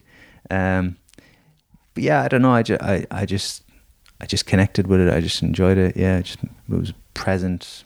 It was the flow. Yeah. So I mean, there's maybe like a primal aspect that's feeling fulfilled that modern society doesn't give us, especially as men. Filled with young, dumb, and full of cum, basically. So like we find a chance to like express yourself in that like primal sense, and here's a place where you can do it, where it's sanctioned, regulated, refereed, and but there's something like that comes out of it that's spiritual. It's really ironic, right? Like, why would like fighting bring out that better side of us? Because we're using like another human being to bring out the best in each other, and we're like agreeing to these rules. And I think, I mean, you're present. You get present very quickly because you can't think about the future or the past when someone's trying to punch you. You got to be very present. But also, there's the ego. You're going to letting go of the ego, because to get good at a martial art, you've got to show up every day for 6 to 12 months and get your ass kicked every day, and leave every day feeling like a beginner. In like 2 years now, 2.5 years training. Same thing, I trained yesterday. I leave feeling like I've never trained in my life some days. Some days you're the hammer, some days you're the nail. And that teaches you humility, and it teaches you, it's John Kavanagh, Connor's coach, has that phrase, you win or you learn. And that's something great we can bring into life, is that, look, if I screw up a presentation, I can let that be the thing that stops me from ever doing a presentation again. Or it can be the catalyst to me learning a huge amount about how to do a presentation going forward. And effectively, the people that succeed in life at anything are the ones that are willing to take the knocks and say, okay, what can I take from that? And how can I bring that forward? We should be looking to fail more. We should be looking to make more mistakes. We should be looking to feel a little bit more uncomfortable all the time, because get that's a little the only more way. messy. Yeah. Again, coming back to the idea of the books on the bookshelf, you can read every book under the sun, but until you go out and you start making mistakes, you can't really learn. You did the magic box on me last night. You've spent 14 years treating people. I'm sure you've learned most of your stuff in the trenches, and you've probably made mistakes, and you've probably felt imposter syndrome working with some of the celebrity clientele, and you've had to experience and feel all those things in order to add it to your arsenal, I guess. Yeah, absolutely. I mean, just kind of back to like mixed martial arts or some form of like competition, is to like test yourself. It's the reality check. Yeah. It's the truth. It's the truth. The truth. Yeah. And then at some point you just have you I guess with like MMA, or like we were talking about Alex Honnold last night as well, free climber, free solo climber, where he's like climbing these tall like rock faces without any rope, no safety, just his hands, it's unbelievable, and his feet. And when we get into these like extreme kind of situations, it turns off that monkey mind. So like we're literally free from our demons, right? And so it's so addicting to get into flow, and that's like one of the dark sides of flow, is that you start to put your physical body at risk almost too many times. And it's like, can I feel the same high from just the day-to-day mundane living? And that's the hardest thing for a lot of the extreme athletes. A lot of them lose their lives because they've it just takes one mistake and it's over, right? And so to be able to, I guess most people don't have that problem. They want to feel more alive. Whereas like extreme athletes and martial artists have to like tone it down a bit, because that's like their only outlet. And I mean, there's a lot of psychological reasons why we do what we do, but what was your sense of that at that time when you were a young man?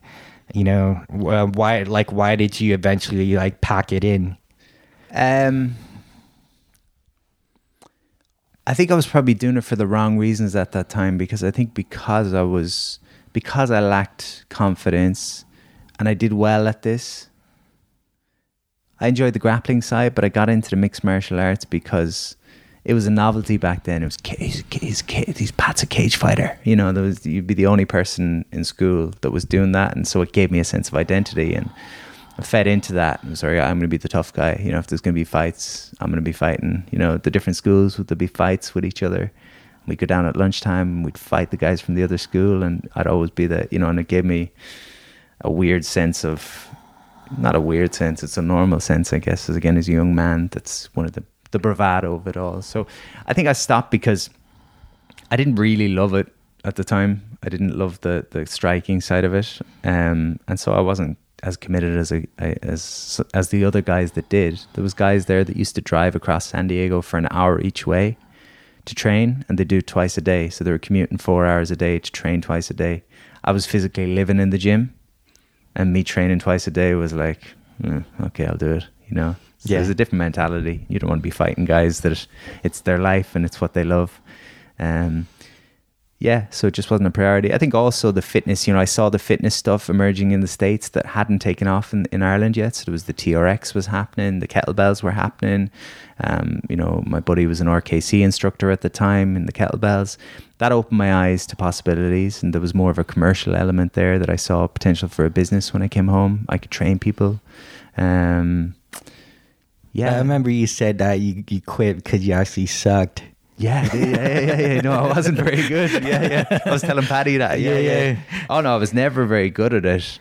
I got pretty decent at the jiu-jitsu back then, but I wasn't that good because, again, I liked the idea. I would rather shadow box now than actually get in the ring and fight someone, even at that time. I think it was almost testing myself at times then, you know, like I think my parents and people around me were saying, I don't know how you do it. And I was probably thinking the same thing in my head at times. I don't know how I do it. I don't know if this is what I actually want to be doing, but it was almost like a rite of passage for me. It was like a challenge to myself to stand in front of another man. A lot of the guys that would have been fighting were like 10 years older than me. So it made me, I suppose I met a new part of myself. You do, like when you fight someone, it's a different thing, you know, it's pretty intimidating, you know, so. And so, you know, what was the takeaway at the end of the day with MMA, and then moving forth in your life, and then, you know, bring up like what was it like to get choked out at your last Brazilian Jiu-Jitsu match, and then end up coming back so that you get choked out in the gi tournament, but you come out of that and actually win gold in the no-gi tournament. Yeah. It's happened twice this year. Well, not the choke out, but so they got back into the jiu-jitsu 2 years ago.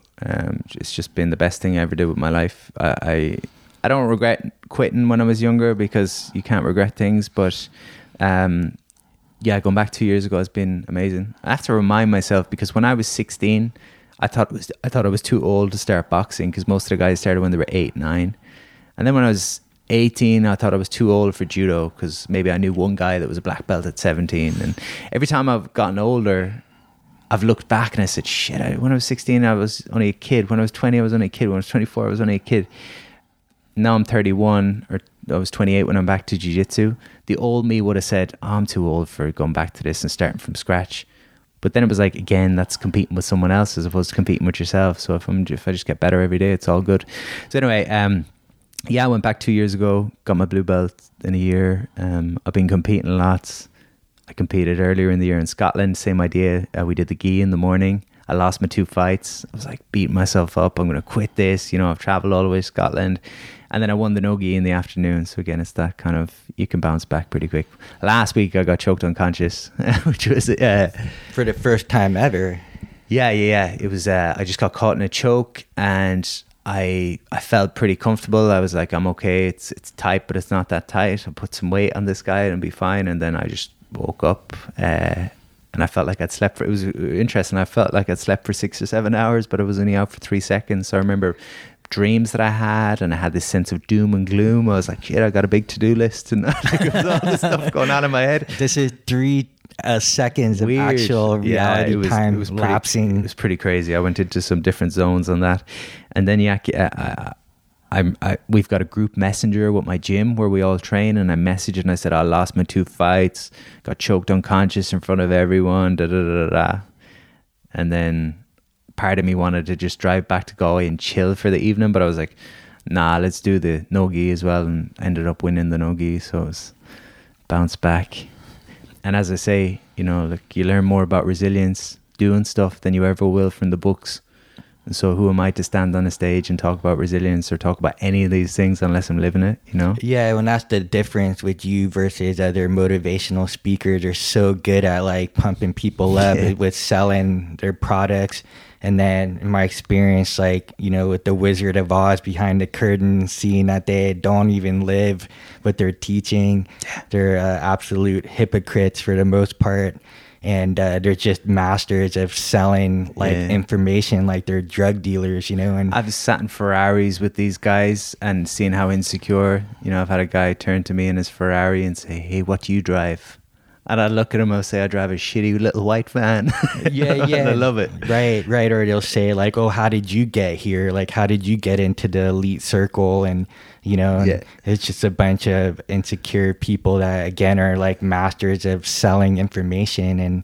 And you know, once I saw that, I was like, holy crap, man. I wish everybody could take a peek of what was going on behind the scenes, you know, with whether it's Hollywood or, you know, some of these like motivational type of seminars or real estate seminars. You know, it's like the people making all the money are selling real estate information, but they don't own a single property, or, you know, they mask that they are like pickup artists, and they, you know, teach like how to like, you know, pick up women. They end up like actually just like paying for escorts to hang around them, you know, make it look like that they're like masters of dating game. Yeah. At the risk of being judgmental and sounding judgmental, because it is judgmental, I just don't get it. You know, I don't get the long game of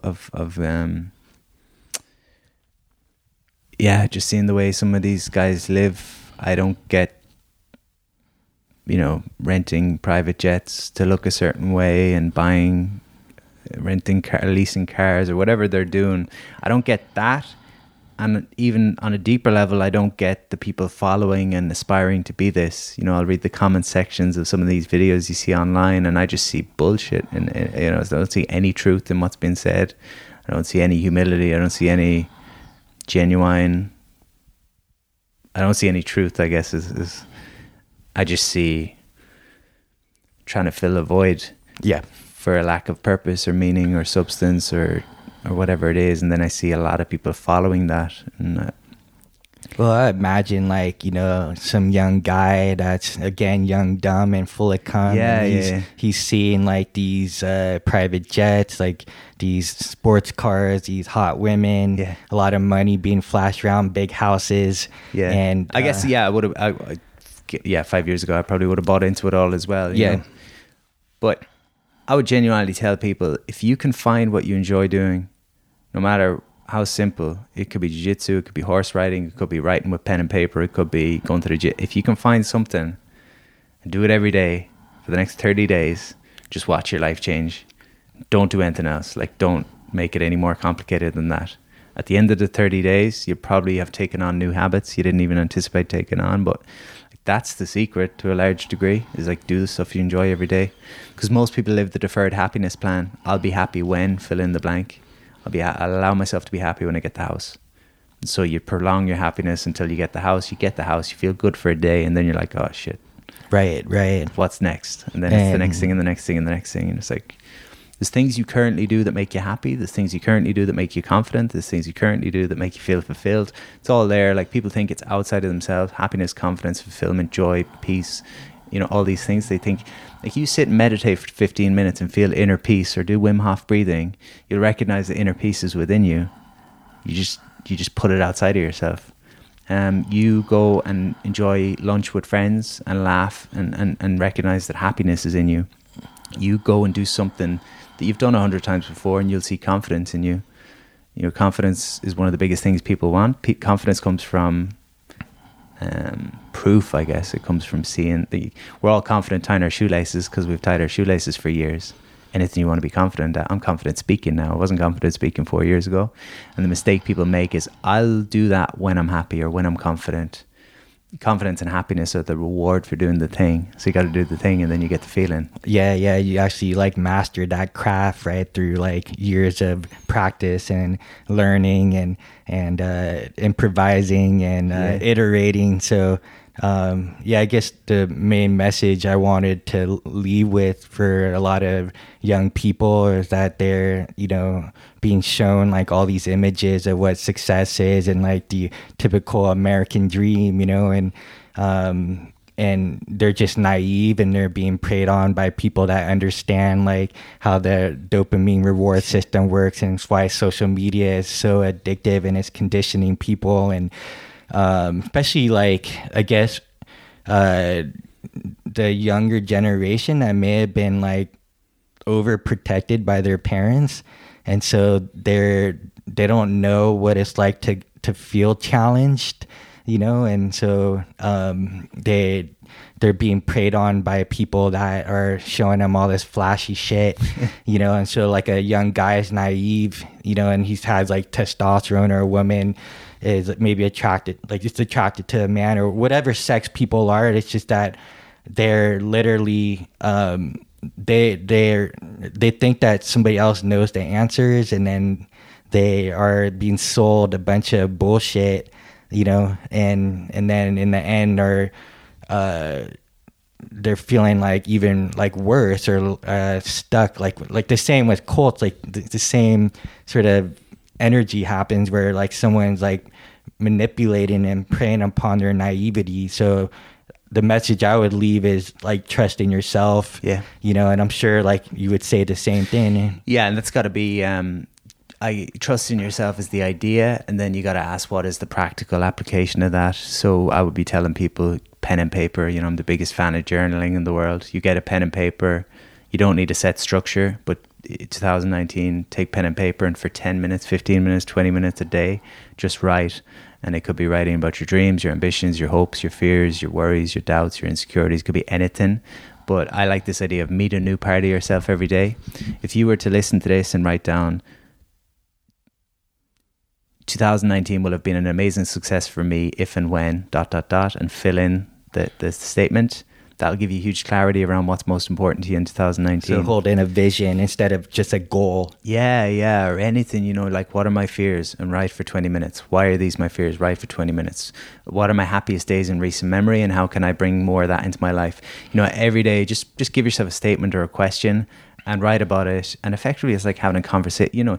You meet a new friend and you know very little about them. And every time you meet for lunch, you have a new conversation. You don't have the same conversation all the time. But for us, we talk to ourselves more than anyone else in the world. And most of our thoughts, I think 95% of our thoughts every day are the same as yesterday. And so you're not having new conversations with yourself. Getting to know yourself, getting to trust yourself, getting to understand yourself, becoming comfortable with yourself, building self-esteem, building confidence, building happiness, becoming clear. Clarity comes from, it's like this idea again, the clear sky. There's clarity there. There's just some clouds that are covering it. One of the clouds is probably social media. So cut back on the social media, you start getting a bit clearer. There's this idea of when I give you amazing advice and I'm thinking, wow, this is good stuff. That's my inner wisdom coming out from within. I'm letting it out. But usually when we take on information, we're pushing down our inner wisdom. So I think pen and paper is a huge thing for people. The last thing I would say, because I touched on it earlier, I said that, I got everything I ever wanted and I didn't feel happy. I had to question at that time, is this everything I ever wanted, or is this what I thought I'm supposed to have? And that was a big thing. I said, well, society told me you're supposed to have a house and a car and a girlfriend and friends and family. That's society's what they always wanted. But what do I want? And there was some other things that I wanted, and there was things that didn't matter as much to me. And I was chasing a dream that wasn't my own dream, I guess. And people should check in with that as well. What is most important to you? If you feel empty and you feel like you've got everything you ever wanted, you probably haven't got everything you ever wanted. You've probably fed into someone else's narrative, Right. So essentially, to summarize, you would become aware of yourself, what makes you like smile, what makes you like be enjoy and feel connected, and like literally by journaling, you're really getting to know yourself by sitting in silence and mindfulness, meditation, whatever you want to call it. You're getting to know yourself and you get that clarity through awareness, similar to like tracking your food every day. You're like, oh shit, like I actually have a lot of time. I think I didn't have time, but I have a lot of time, or I didn't realize I was eating like all my calories in one meal, And the same with like, getting to know yourself, like, oh, I didn't realize like these are the things that brought joy. I want to do more of that. So one last question for as we wrap up is, how can people, after they had that vision, they write everything down for like 2019, what's the first thing they can do to actually make that practical? Yeah, so I use this example of a GPS. So you guys came down from Bangor to Galway, and maybe you stuck Galway in the GPS, and the mistake people make is they try to do it all at once and they think they need the perfect plan. But if you've a vision, that's your destination in the GPS. And if you're honest about where you're starting from, you don't lie to yourself, just open your eyes and say, this is where I'm starting from. I'm not eating well. I don't have a good relationship with my kids. Just get it all on paper. You've got your start and your end there. And the GPS doesn't spit 1,000 directions at you at once. It says, okay, drive 10 meters and turn left. And once you do that, it gives you the next ones. That would be my thing. It'd be like, okay, so you want to... One of the things that paralyzes people getting on a fitness plan is they're looking for the perfect fitness plan, or they're waiting to start with a personal trainer, or they're waiting until they get in shape to join the gym, whatever it is. I can guarantee you, one thing that's going to make you healthier right now. Do that thing and the next thing will appear. So that would be the thing. Get very honest about where you are. Get very honest about where you'd like to go. And then just ask your soul, or ask whatever you want to call it, what is the one step I can take to move me closer toward, and what's my first GPS direction? And that moves you. And like we talked about, live in the stretch zone. Don't be afraid of failure. Don't be obsessed by the outcome. Be open to other outcomes. Enjoy the process. That's quite an interesting way of looking at it, right? What's the outcome I want? What would that person do on a day-to-day basis? What would their life look like? So if I want to be a purple belt in Brazilian Jiu-Jitsu, that guy probably trains most days, probably does a bit of flexibility training, probably eats quite well. What if I embody that from today forward? I'll probably achieve that and more. So who's the person you want to be, and what do they do on a day-to-day basis, and how can you start living a little bit more like that now? I talk a lot, don't I? No, man, this is awesome. I mean, I just want to keep this going, but we'll have another episode in the near future. And Pat Divilly, thank you for coming on to Hangry and Horny, brother. And Lily, this is Lily. Lily. Peace, everybody. Woo! Incredible episode. Incredible episode with my dear friend Pat Divilly, just packed with wisdom and knowledge that we can actually apply and implement in our lives. Check out his website, patdivilly.com. That's patdivilly.com. Check out, all his events. He, I believe, will be traveling to the U.S. to do a speaking tour sometime in the summer of 2019. If you're ever in Ireland, in the town of Galway, reach out to him. Maybe you can do some Brazilian Jiu-Jitsu, or just chill at the beach, have some tea and coffee. Pat is just an amazing human being with a kind heart, and is one of those people that are actually making the world and our planet a better place.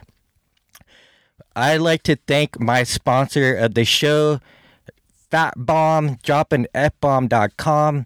They make delicious nut butters that you can take for the go, you can use for a light meal.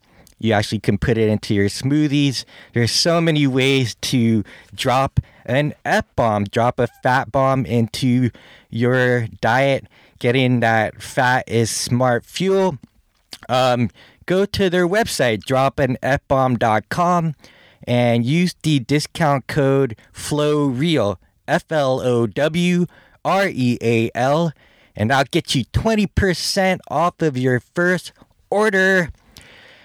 Thank you guys so much, guys, gals, people of all genders, all animals, everybody on this planet who support Hangry and Horny.